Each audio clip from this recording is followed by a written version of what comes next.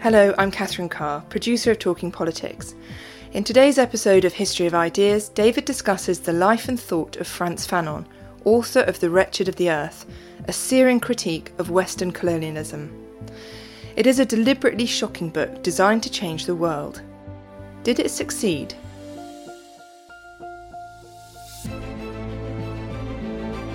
Talking Politics, History of Ideas is brought to you in partnership with the London Review of Books, Europe's leading literary magazine. After each episode, continue your exploration of the history of ideas in their unrivaled archive of essays and reviews, films and podcasts, and find out more about how a subscription to the LRB can be an indispensable home learning and student resource by heading over to their website lrb.me/ideas. That's lrb.me/ideas.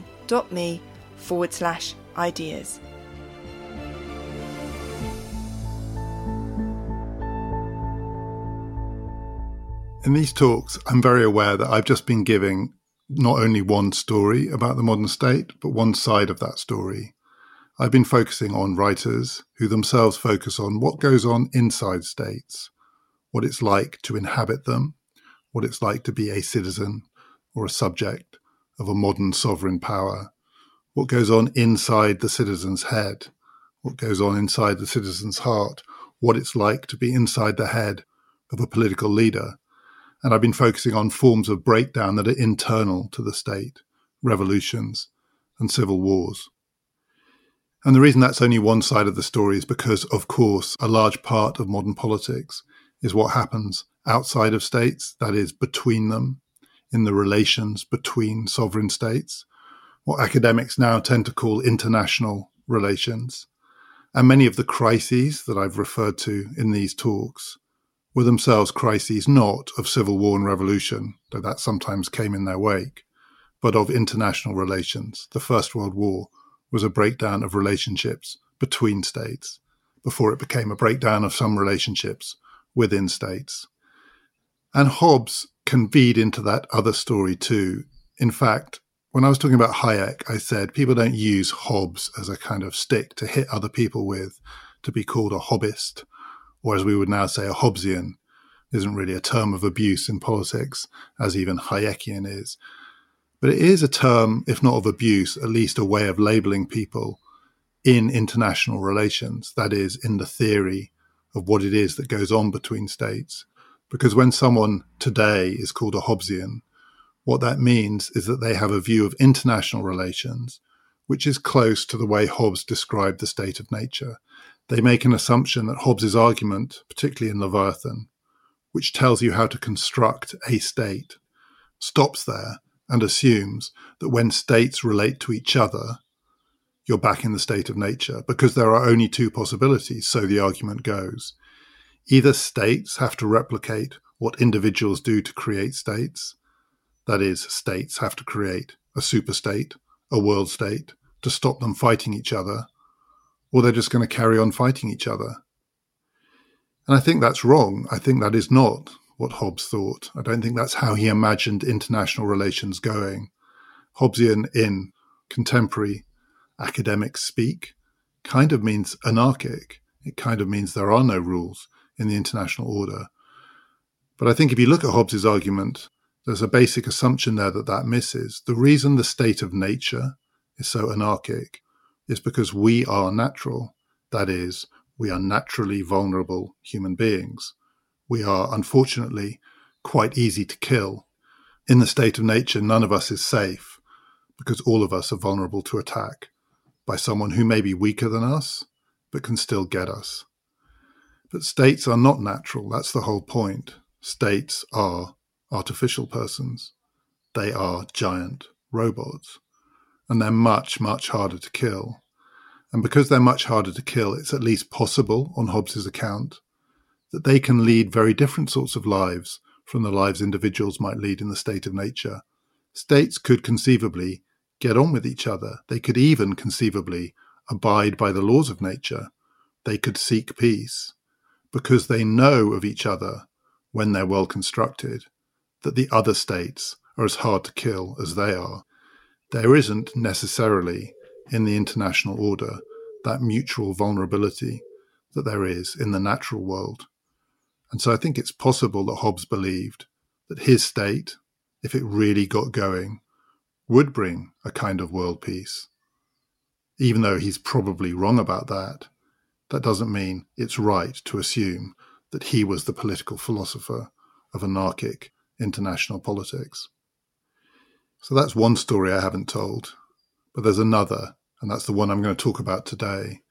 Not just what states do or don't do to each other, but what states do or don't do to the inhabitants who live outside of their borders, whom they acquire, maybe when they conquer or take over a territory, and to whom they do not give the status of citizens. The experience of empire and colony. Again, there is a Hobbesian version of this. Hobbes, among the many jobs that he did for the aristocratic family that looked after him, was to manage their business affairs. And they were early shareholders in the Virginia Company, one of the first enterprises that sought to, as we would now say, colonize what we would now call America. And Hobbes went to shareholders' meetings and tried to take part in arguments that have some connection to the fundamental arguments that have always accompanied the enterprise of empire. How do you control the people who are doing the controlling overseas? You send your colonists over to Virginia, you call it Virginia, you claim some kind of authority over them, but they are an ocean away, and you have no idea what they're doing, and you have no reliable means of communicating with them. Do you trust them? Do you let them effectively assume sovereign power over the people that they are now trying to deal with? Or do you try and control them? Do you try and rein them in? And that question for the British state did become an acute problem in relation to these kinds of companies. The biggest one of all, the East India Company, that became the earliest vehicle of British imperialism, was a corporation. And ultimately, it did become too powerful. It did become too state-like, and the state had to put it back in its place. All of the writers that I've talked about had some consciousness of the problems of imperialism and very different perspectives on it. Marx thought that imperialism was the outcrop of capitalism. It's where capitalism led, and certainly the people who followed Marx, above all Lenin, believed that imperialism was in some sense the highest form of capitalism, that is, the last form, because, as Marx said, capitalists always have to look for new markets to conquer. Empires are ways of conquering new markets on which you can dump your unsold goods on people who have no choice but to consume them. But if you're a Marxist, you believe that cannot continue forever. At some point, you will run out of places to conquer. You will run out of people to exploit. And then the revolution will come. But even for staunch critics of empire like Marx, the experience was still understood from the perspective of the imperialists. Gandhi, in my story, is of course the exception. Gandhi tells us what it looks like from the experience of the colonized, what it is to be on the receiving end of this form of state power. And the person I'm going to talk about today, Frantz Fanon, shares that perspective. His is not the point of view of most of the people I've been talking about, what it looks like from the empire out. It's what it looks like to be on the other end, to be on the receiving end. And yet Fanon was, in many respects, nothing like Gandhi, and he took part of his inspiration from Marx. Fanon offered a kind of Marxist critique of imperial politics, but he went much further. He went much further in two respects. First of all, unlike Marx, he lived it. So like Gandhi, he was writing from lived experience, what it was like to be on the receiving end. Marx didn't know in that sense. He had to make it up. But Fanon went further than Marx in another respect too. For Marx, empire and the use of the state to colonize and to conquer markets was an extension of the basic function of the state, which was to prop up capitalism. And the fundamental exploitation that lay at the heart of modern politics was the exploitation of workers by capitalists. The exploitation of the colonized by capitalists was an extension of that primary exploitation. Fanon put it the other way round.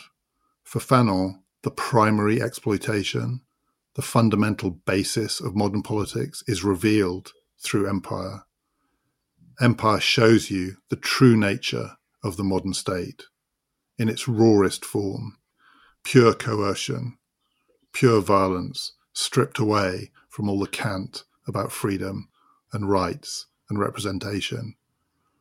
What Marx thought the workers could see, Fanon thought only really the colonized could see, because the workers, by the time Fanon was writing in the early 1960s, he thought had become comprehensively confused about what was really going on. Europe had not gone the way that Marx foresaw. The revolution had not happened. The only people who still understood that at its heart the state is nothing but coercive power dressed up to be something that it's not were the victims of imperialism. Fanon's lived experience of it came in a variety of different forms. He was born in the French colony of Martinique, and he grew up at a time where to live there was to experience a kind of double imperial oppression. So Martinique was part of the French state and was treated as a colony and exploited as a colony. And then the French state in 1940 was itself colonized by the Nazi state. With the French defeat in 1940 and the establishment of the puppet Vichy regime, France itself became an extension of another state's power and was treated not quite with the brutality that France treated some of its colonies, but not far off. So to be in Martinique from 1940 through to the point where Fanon left to join the Free French forces and to fight against Nazi oppression was to experience the double brutality of being brutalized by people who were themselves being brutalized. So for Fanon, there were no illusions. In that experience, there was no way of dressing it up in the language of liberty or rights or justice. This was just coercion. When Fanon went to fight for France, he discovered that the French were racist even when they were on the other side from the Nazis. And his experience in part taught him that the French did not want to be liberated by their colonies any more than they wanted to liberate their colonies. After the war, Fanon went to study in France and he trained to be a doctor. He's the first doctor, real doctor, that I've talked about in this series. He became a psychiatrist. And as a psychiatrist, he went to another branch of the French Empire, Algeria, and he was in Algeria during its wars of independence of the 1950s. And that's what he wrote about in the book I'm talking about today, The Wretched of the Earth, which was published in French in 1961 and translated into English in 1963. Fanon experienced that war in part working in a hospital as a psychiatrist. It was an extraordinarily violent war, and Fanon's experiences of it were of violence. And in The Wretched of the Earth, quite a large part of that book is devoted to his study of the psychological effects of living in these circumstances of brutality, what it is to live with a kind of unconcealed violence that nonetheless still is pretending to be something that it's not. When I talked about Weber, I talked about Weber's view that modern politics can send modern politicians mad because they're grappling with the doubleness of violence. Their tool is the modern state, an instrument of violence, and yet they're seeking to do it for something more than just violence. And Weber says, unless you're very careful, that will send you mad. Fanon writes about not just politicians, but everyone potentially being sent mad by trying to live that lie.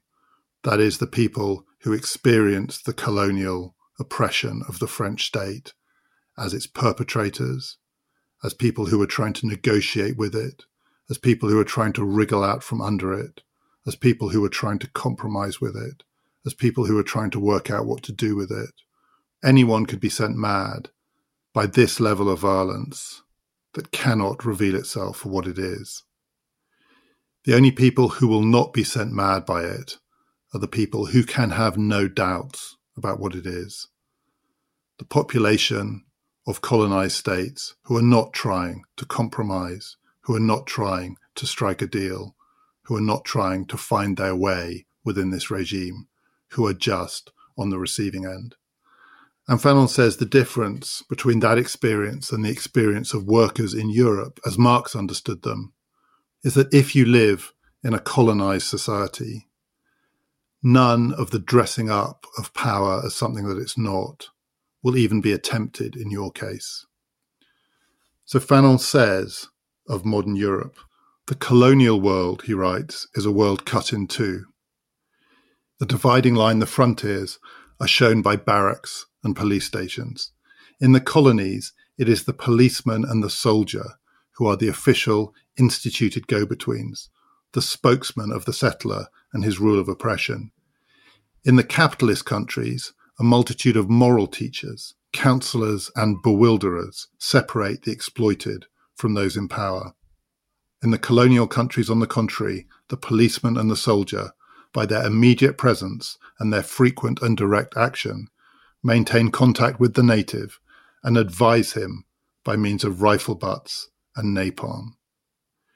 The bewilderers, as Fanon calls them, of modern Europe include the democratic politicians, the people who claim to speak on behalf of the workers to improve their lives, to improve their lots, all the compromisers that Marx warned against. And it also includes literal teachers. There was a sense in which to grow up within a modern European state was to be subjected to a kind of relentless propaganda regime that tried to teach you that this wasn't a lie, that rights and justice and freedom could be yours if only you behaved yourself. But Fanon thought no one could believe that lie who'd experienced colonial rule in its purest, rawest form. The mediators, as he calls them, the intermediaries, the go-betweens, are the police and the soldiers. And the police and the soldiers are not in the business of negotiation, and their instruments are not lessons and speeches and election campaigns and newspaper articles. It's rifle butts and napalm. And the other thing that Fanon believes that the colonial experience does is it collapses the line that is said to exist within modern European states between the public and the private sphere. The line that the soldiers and the police are not meant to cross unless they have very, very good, exceptional reasons. If you are living in a colonized society, the violence comes into your home. And Fanon says that the experience can't leave you with any illusions about there being rights and protection against violence when you retreat into the private sphere. Because when you retreat into the private sphere, the violence will follow you, and it will come into your home, and as he says, it will come into your mind. And if it comes into your mind, then there's no escape from it. And if there's no escape from it, then you can't believe that it's anything other than what it is. So the force of Fanon's argument was that there is only one group of people who are completely unillusioned about colonial power, and that's the people who are on the receiving end of it. But it's also the case by implication that everyone else is trapped, even the people who are doling it out, the police, the soldiers, even they, who in some sense know that all they are doing is coercion, are leading a kind of lie. And there's a version of this in one of the most famous pieces of writing about the colonial experience from the other end, from the other side of the rifle, the holder of the rifle, rather than the person at whom it's pointed. So one of the greatest critics of imperialism from within the Western tradition, from within an imperial state, is George Orwell. And George Orwell also made his case on the basis of lived experience. He knew what he was talking about because he had been an imperial policeman. In his case, it was the first real job he had, and he did it in Burma, what used to be called Burma, now Myanmar. He was a member of the Burmese Imperial Police representing the British state in its colony. And he wrote about it in various forms, but including in two celebrated essays, two of the most celebrated essays in English in the 20th century, one called A Hanging and one called Shooting an Elephant. And in both, in incredibly few words, he tries to capture just how that experience revealed to him the limits of the autonomy, the limits of the choice of the servant of the imperial state. In A Hanging, he leads a man to the gallows. In Shooting an Elephant, he shoots an elephant, but he doesn't want to shoot the elephant. And he describes the process by which, when he has the gun in his hand, he feels he has no choice. He wrote, "I perceived in this moment that when the white man turns tyrant, it is his own freedom that he destroys. He becomes a sort of hollow, posing dummy, the conventionalized figure of a sahib. For it is the condition of his rule that he shall spend his life in trying to impress the natives. And so in every crisis, he has got to do what the natives expect of him. He wears a mask, and his face grows to fit it." So the difference between the person holding the rifle and the people on the other end is that the person holding a rifle wears a mask. Eventually, that mask becomes who he is. There is no way of removing it, but it's still a mask. You are completely trapped in the lie. The lie is the only reality that you know. There's no escape from it, but it's still a kind of lie. The reason that Orwell shoots the elephant, as he says, "To come all that way, rifle in hand, with 2,000 people marching at my heels, and then to trail feebly away, having done nothing. No, that was impossible. The crowd would laugh at me, and my whole life, every white man's life in the East, was one long struggle not to be laughed at." So Orwell can tell a kind of truth about the imperial experience, but he can't tell the whole truth, or at least he can't live the whole truth, because all he can ever do as an imperial policeman is wear a mask to the point where he can't remove it. But Fanon was convinced that the people who were on the receiving end of that kind of brutal oppression were not wearing a mask. They were living a true life. It's just a life that had been entirely reduced to the experience of violence. So violence was their reality, and it was that knowledge, like for Marx, the knowledge of the proletariat, of the oppression under which they lived, which was their power. And it was that power that Fanon tried to harvest in The Wretched of the Earth. In the language that Fanon uses to talk about modern politics, he deliberately contrasts it with something that precedes it. He belongs to that tradition of critics of the modern state, in this case the modern imperial state, who reject the idea that you can collapse two distinct things and make them into one. He rejects the doubleness of modern politics, the idea that it can be two things at once, hold them separate, but make them inseparable. He wants to get back to the thought that there is a real choice, and that the choices that the modern state tries to get away from can't be escaped. So in this book, he talks about the Aristotelian logic of colonialism. By that, what he means is, this isn't a dialectical experience. This isn't two things at once. This is classic, pure logic. This is either or. There is a dividing line. You do not straddle that line. You are on one side of it, or you're on the other side of it. And any form of politics that tells you it's possible to be on both sides of the line is a lie. He calls the colonial experience Manichaean. That is, it is good versus evil, an idea drawn from theology, drawn from the pre-modern world. He calls the colonial experience bestial, meaning that it is something less than human to be treated in this way. So it's natural, it's pre-modern, it's either or. But he's not trying to argue that therefore to live in a colonized society is to live in some kind of primitive state.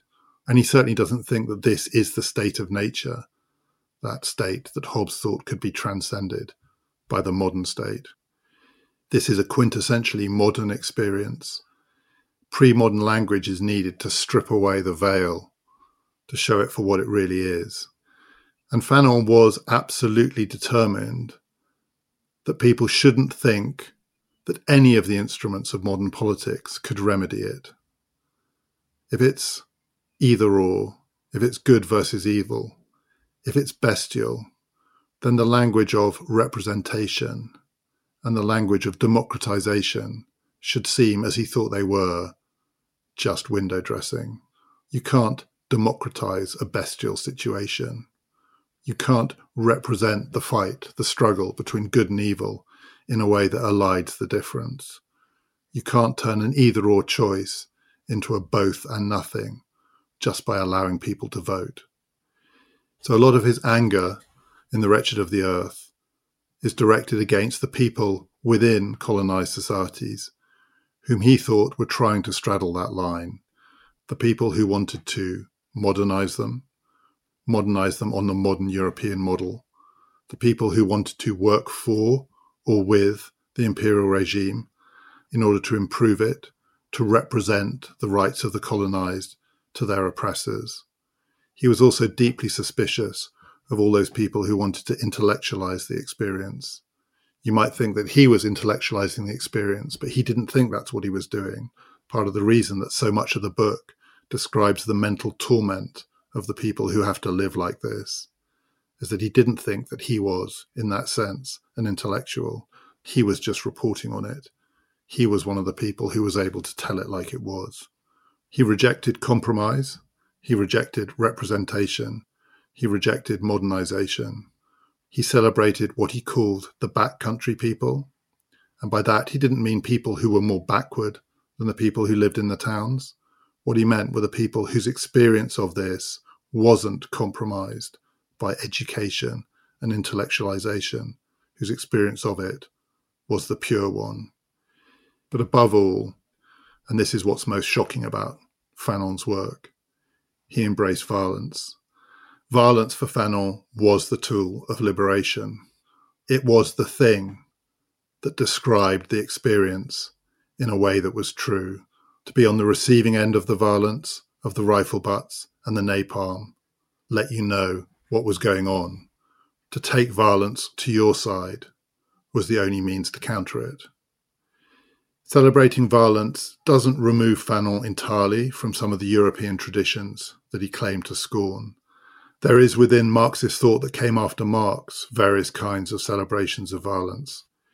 Perhaps the most famous is a book published in 1909 by Georges Sorel, a French engineer, called Reflections on Violence, in which he makes a very similar kind of argument that Fanon does about the colonial experience to describe what it is to be a worker, to be a member of the proletariat in a modern European state. And like Fanon, Sorel argues that only the experience of violence can reveal the predicament of the worker for what it is.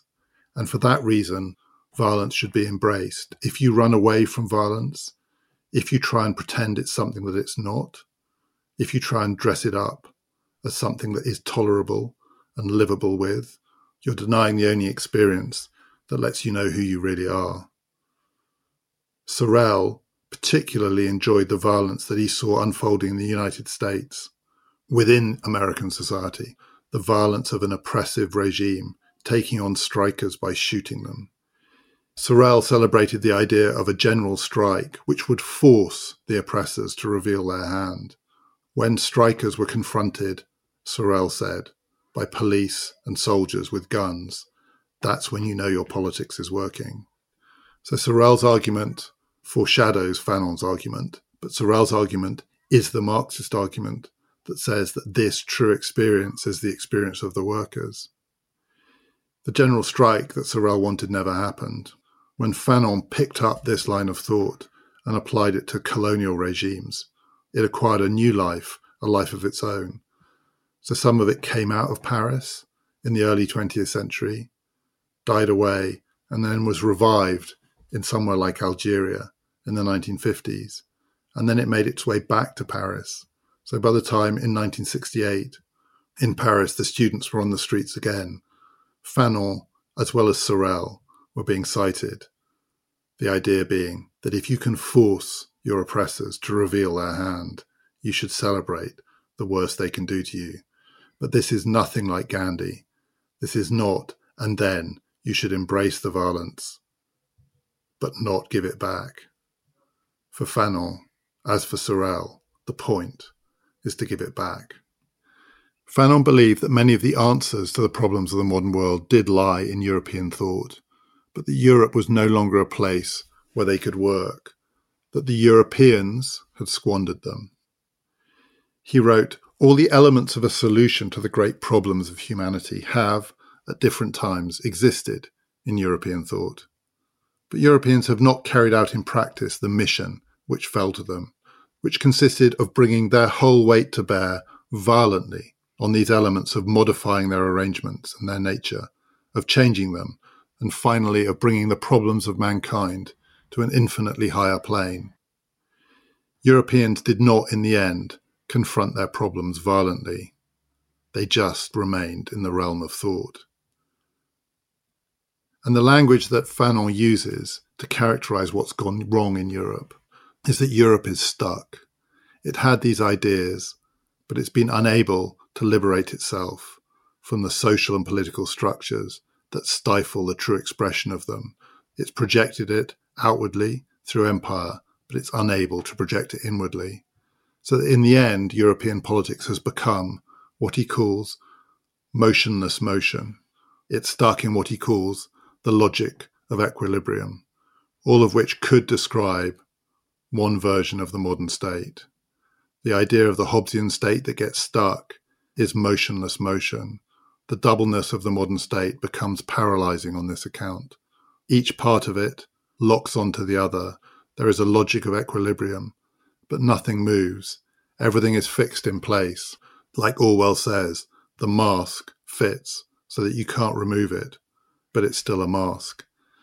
That, for Fanon, was the fate of Europe and European politics, to have constructed a form of the political life that had once in it, including in its revolutionary forms, the potential for transformation, but it had got trapped by the bewilderers, by the educators, by the politicians, by the representatives, who could do nothing in the end except freeze it in place and then hand out to their functionaries in the empire the raw business of oppression. Fanon wanted something different. He thought it was possible that in Africa, not just in Algeria, but in the African continent as a whole, almost all of which had experienced the most brutal forms of imperial coercion, there was the possibility of a new kind of state. This state would be something which, as he says, treats its object as mankind as a whole. This state would be something which, as he says, reconsiders the question of cerebral reality and the cerebral mass of all humanity. This state would be one that could rehumanize the earth. So it's nothing if not ambitious, but he genuinely believed that the only hope for that kind of state was to come out of the kinds of experiences that were only known by the colonized of Africa. It's hard to know what words to use to describe that kind of political project. It is so beyond really anything that I've been talking about in this series, both in its ambition, but also in its willingness to embrace violence as the means. One word for it, potentially, is postmodern. This is the state that goes beyond the modern state. This is the state that transcends that doubleness, not through European dialectical thought, but through lived experience. Fanon genuinely, I think, believed in this possibility. Looked at now, from the 21st century, it does look, well, one word for it is wishful. That might be the polite word for it. The experience of the state in Africa, including of the many states that were created in the aftermath of liberation and independence movements, is not of a transcendence of Hobbesian politics. It's not of a getting away from the parochiality and the particularity of nation states to something like the cerebral fate of mankind. If anything, African politics, from the time that Fanon wrote, looks as trapped as anywhere in the dilemmas of the Hobbesian view of what politics is about, the fundamental questions that can't be avoided, and that the best hope often is to get away from the pre-modern either-or into something like the security of a functioning modern state. It's not the only hope, but most of the time, for most of the people who have experienced modern life, and that includes the experience in Africa, it does remain where politics is at. It's important to emphasize, and the word postmodern captures this, though it's often hard to know what else it's trying to say, that Fanon's conception of this kind of state does come after the modern state, because he was really aware, particularly for the kind of Western audience that his writing was going to attract, there was another temptation with celebrating the notion of an African conception of politics and an African idea of the state. There was a temptation among his Western audience to assume that he was advocating a kind of primitivism, that he wanted to go back.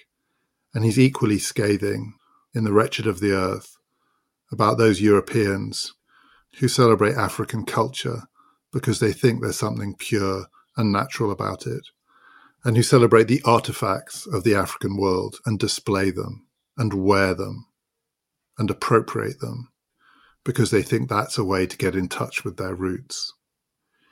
Even when he talks about the people who live outside of the cities in the countryside, the people who have not, in a sense, been corrupted by European politics, Fanon is never advocating a kind of going back to something primitive.